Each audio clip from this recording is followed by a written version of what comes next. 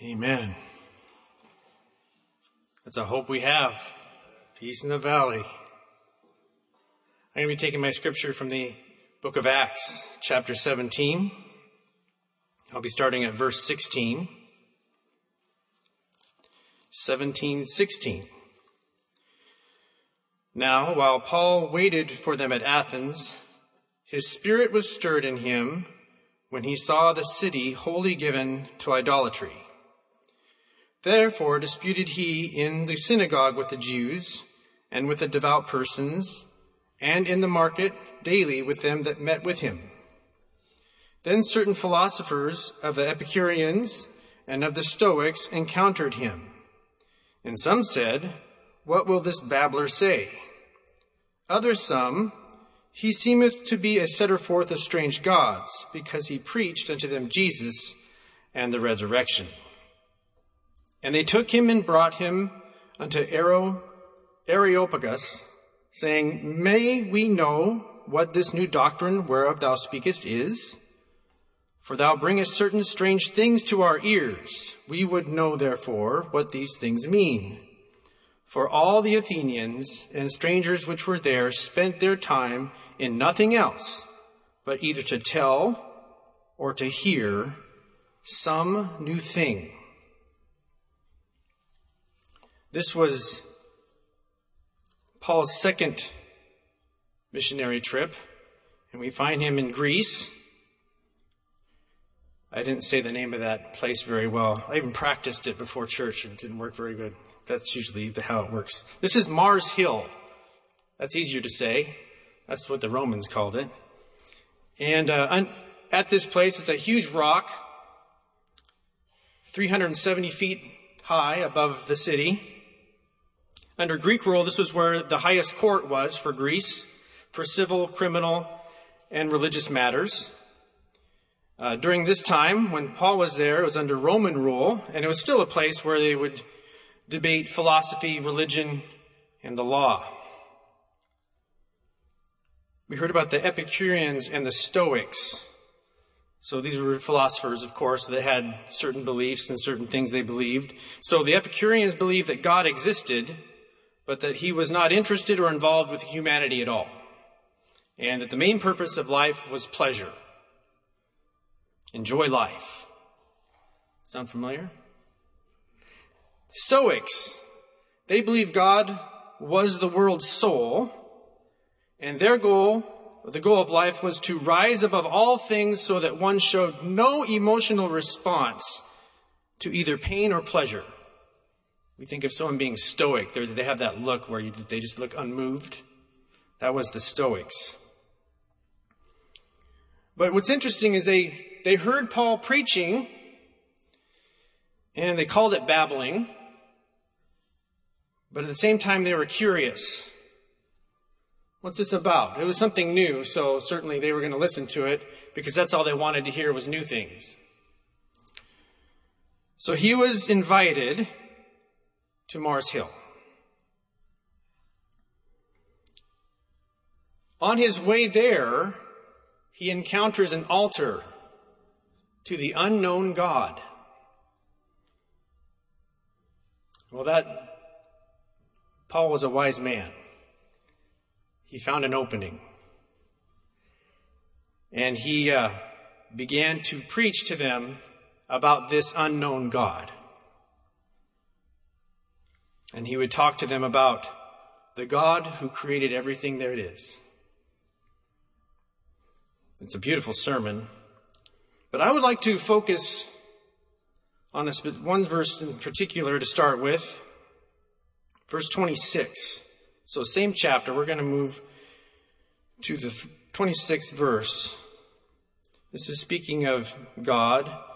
"And hath made of one blood all nations of men, for to dwell on all the face of the earth, and hath determined the times before appointed, and the bounds of their habitation." One blood. Paul's trying to make a point here that God is the God of all. We're all one blood, we heard this morning, about Adam and Eve. We all come from that same lineage, all the way back to Adam. One blood. I want to turn to Acts 10.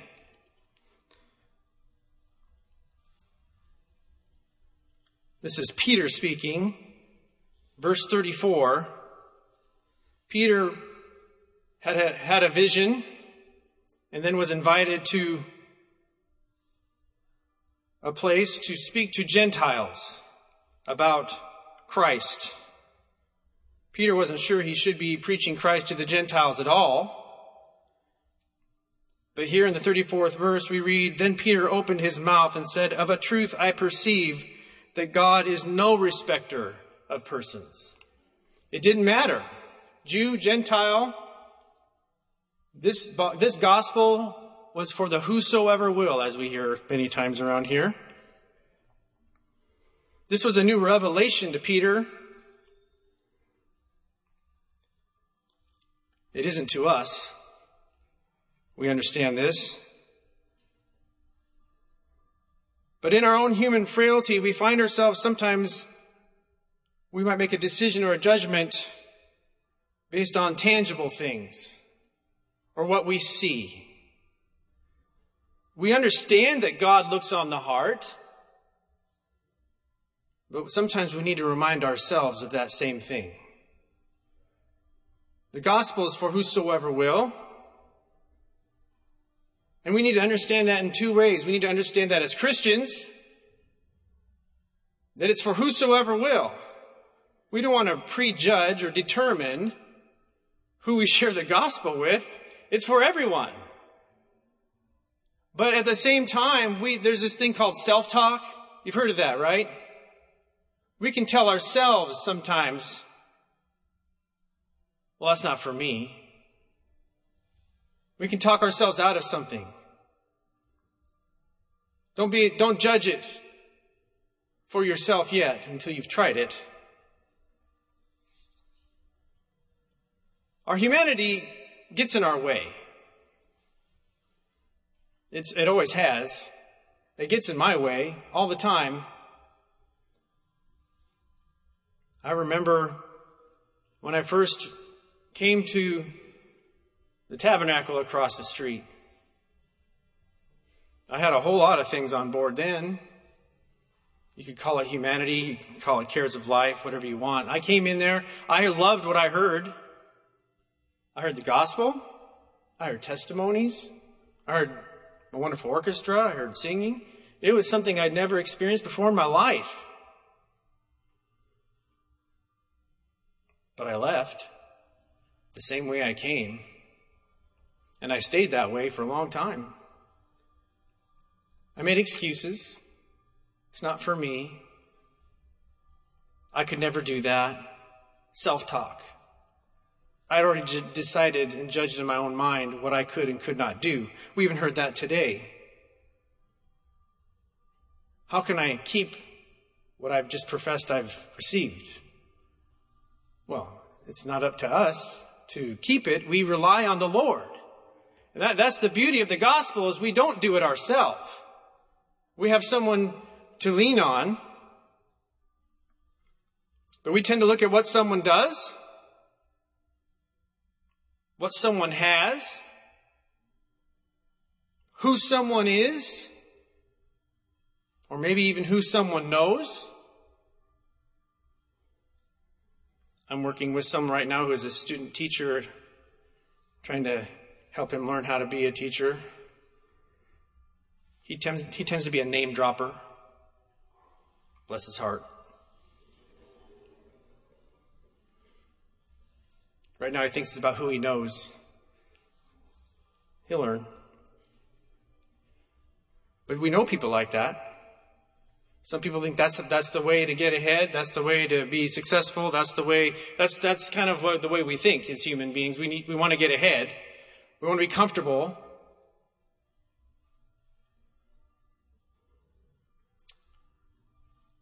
How about David?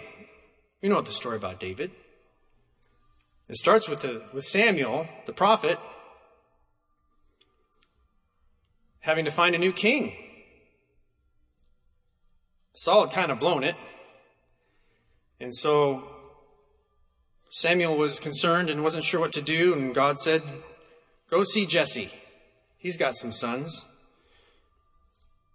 So if we look in 1 Samuel chapter 16, verse 6, and it came to pass when they were come that Samuel looked on Eliab and said, surely the Lord's anointed is before him. That's settled. How easy was that? Verse 7 says, but the Lord said unto Samuel, look not on his countenance or on the height of his stature, because I have refused him. For the Lord seeth not as man seeth, for man looketh on the outward appearance, but the Lord looketh on the heart.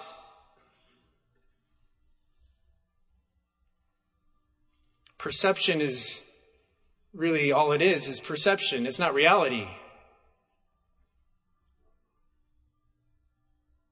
I love Brother Wayne's story that he tells. He was at the altar, and the altar worker says, are you saved? And his only answer he could come up with, I'm Rich Butler's son.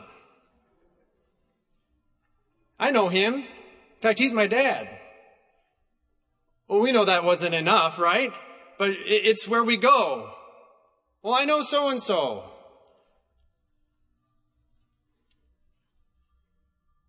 What about Jonah? He was faced with an awesome task, really. I might have run away too. The Ninevites weren't very nice people. In fact, they were very cruel to the Jews specifically. And no doubt he feared them. He also hated them. We find that out as you read through the book of Jonah. He wasn't very happy about how things went. When he finally did figure out he needed to go preach to Nineveh and did, he really didn't want to because he knew God was faithful to his word, and if they repented, he would forgive them. And Jonah wasn't interested in that necessarily. He was more interested in the, if you don't repent, you'll be destroyed. He liked that part. He liked that part a lot. That would be justice in his mind. But they repented. God forgave them. And the only person that you really read about in the book of Jonah that ends up in a bad condition is Jonah himself. Because he still hated them. He was still angry. And he was angry with God because of it.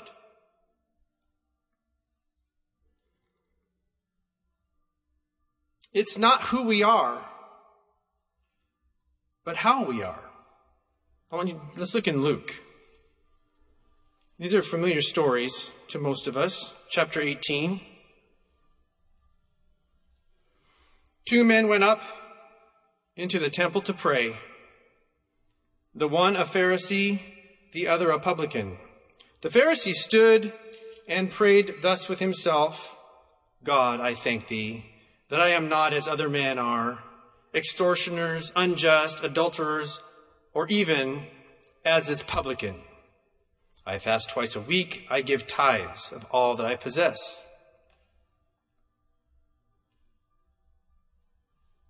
He prayed thus with himself. That always catches my attention. That prayer never got past the top of his head. In fact, he was looking at the publican more than he was looking up. And the publican standing afar off would not lift up so much as his eyes unto heaven, but smote upon his breast, saying, God, be merciful to me, a sinner. That publican had quite a bit to lose. He was pretty wealthy, probably. Well off. Had a great deal of power. But he was willing to give that up to have a relationship with God. The Pharisee had plenty to give up to lose too. Prestige, power, And he didn't want to give that up. He looked the part. He was a Pharisee. Look who he is. But he didn't come how he was supposed to. The publican did. When you come how God wants you to, you will be justified. You will find the answer to your prayer. Naaman, a mighty man, captain, that's what he was. He ended up bringing a whole lot of money and a bunch of other things to be healed of his leprosy. Then he was told to go wash in the dirty Jordan and got angry. Still a mighty man, but turned things around. I think he was on a horse, I'm not sure, but he's leaving the residence of Elisha, going his own way.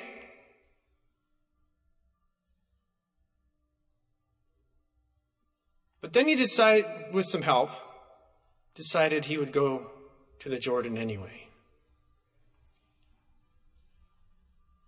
The only thing that changed was where he was. Instead of being on the road home, he was in the River Jordan. Where he was changed his life. He was still a mighty man, that never changed. But he was healed because he went where he was supposed to go.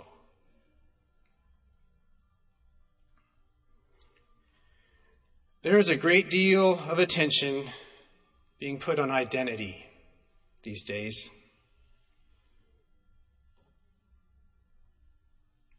We read through God's Word, it talks a lot about you can't take anything with you. We want to lay up our treasure in heaven.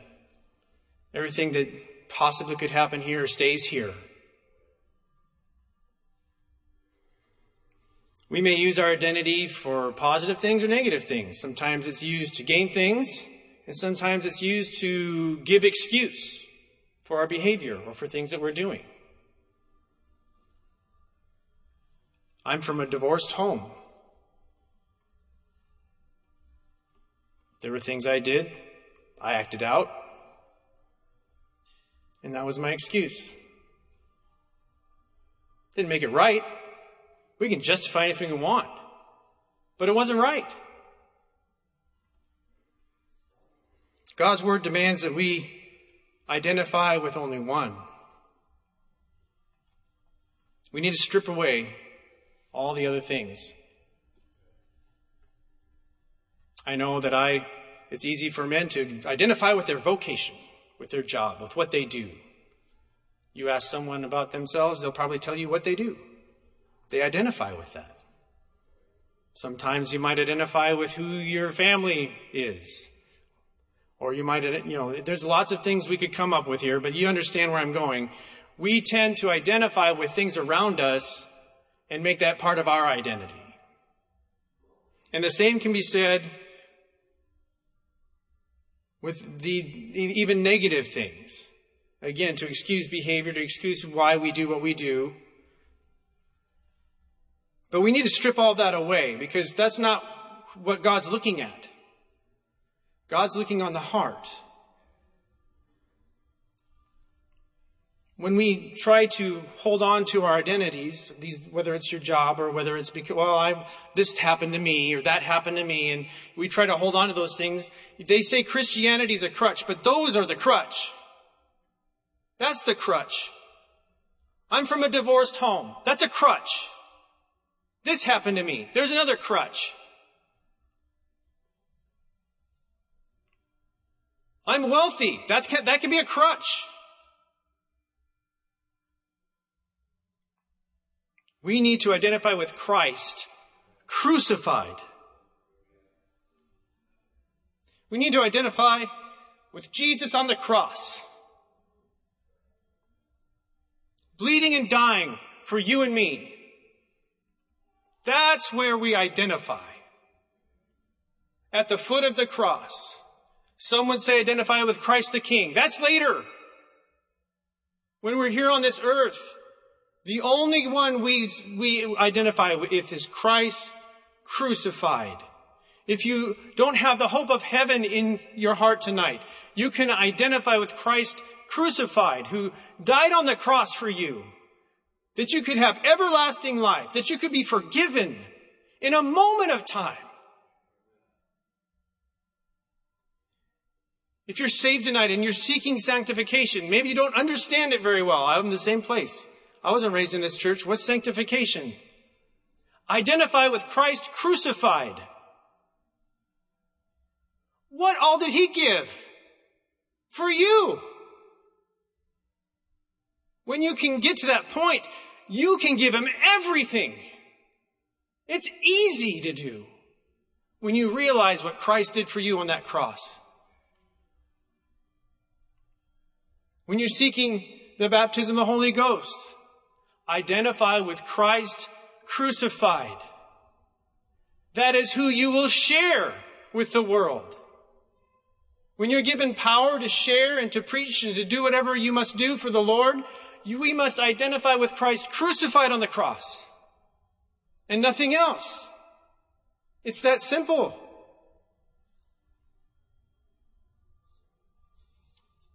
I want to go back to Paul.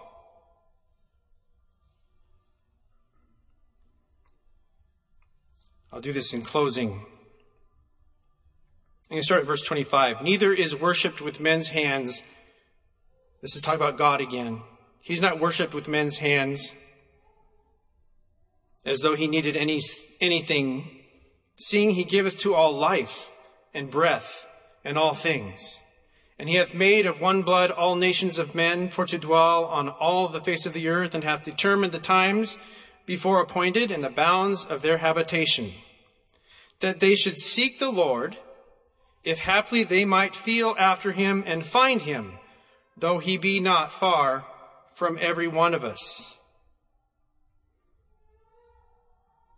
And then I'm going to go down to verse 31. Because he hath appointed a day in the which he will judge the world in righteousness, by what man whom he hath ordained, whereof he hath given assurance unto all men, and that he hath raised him from the dead.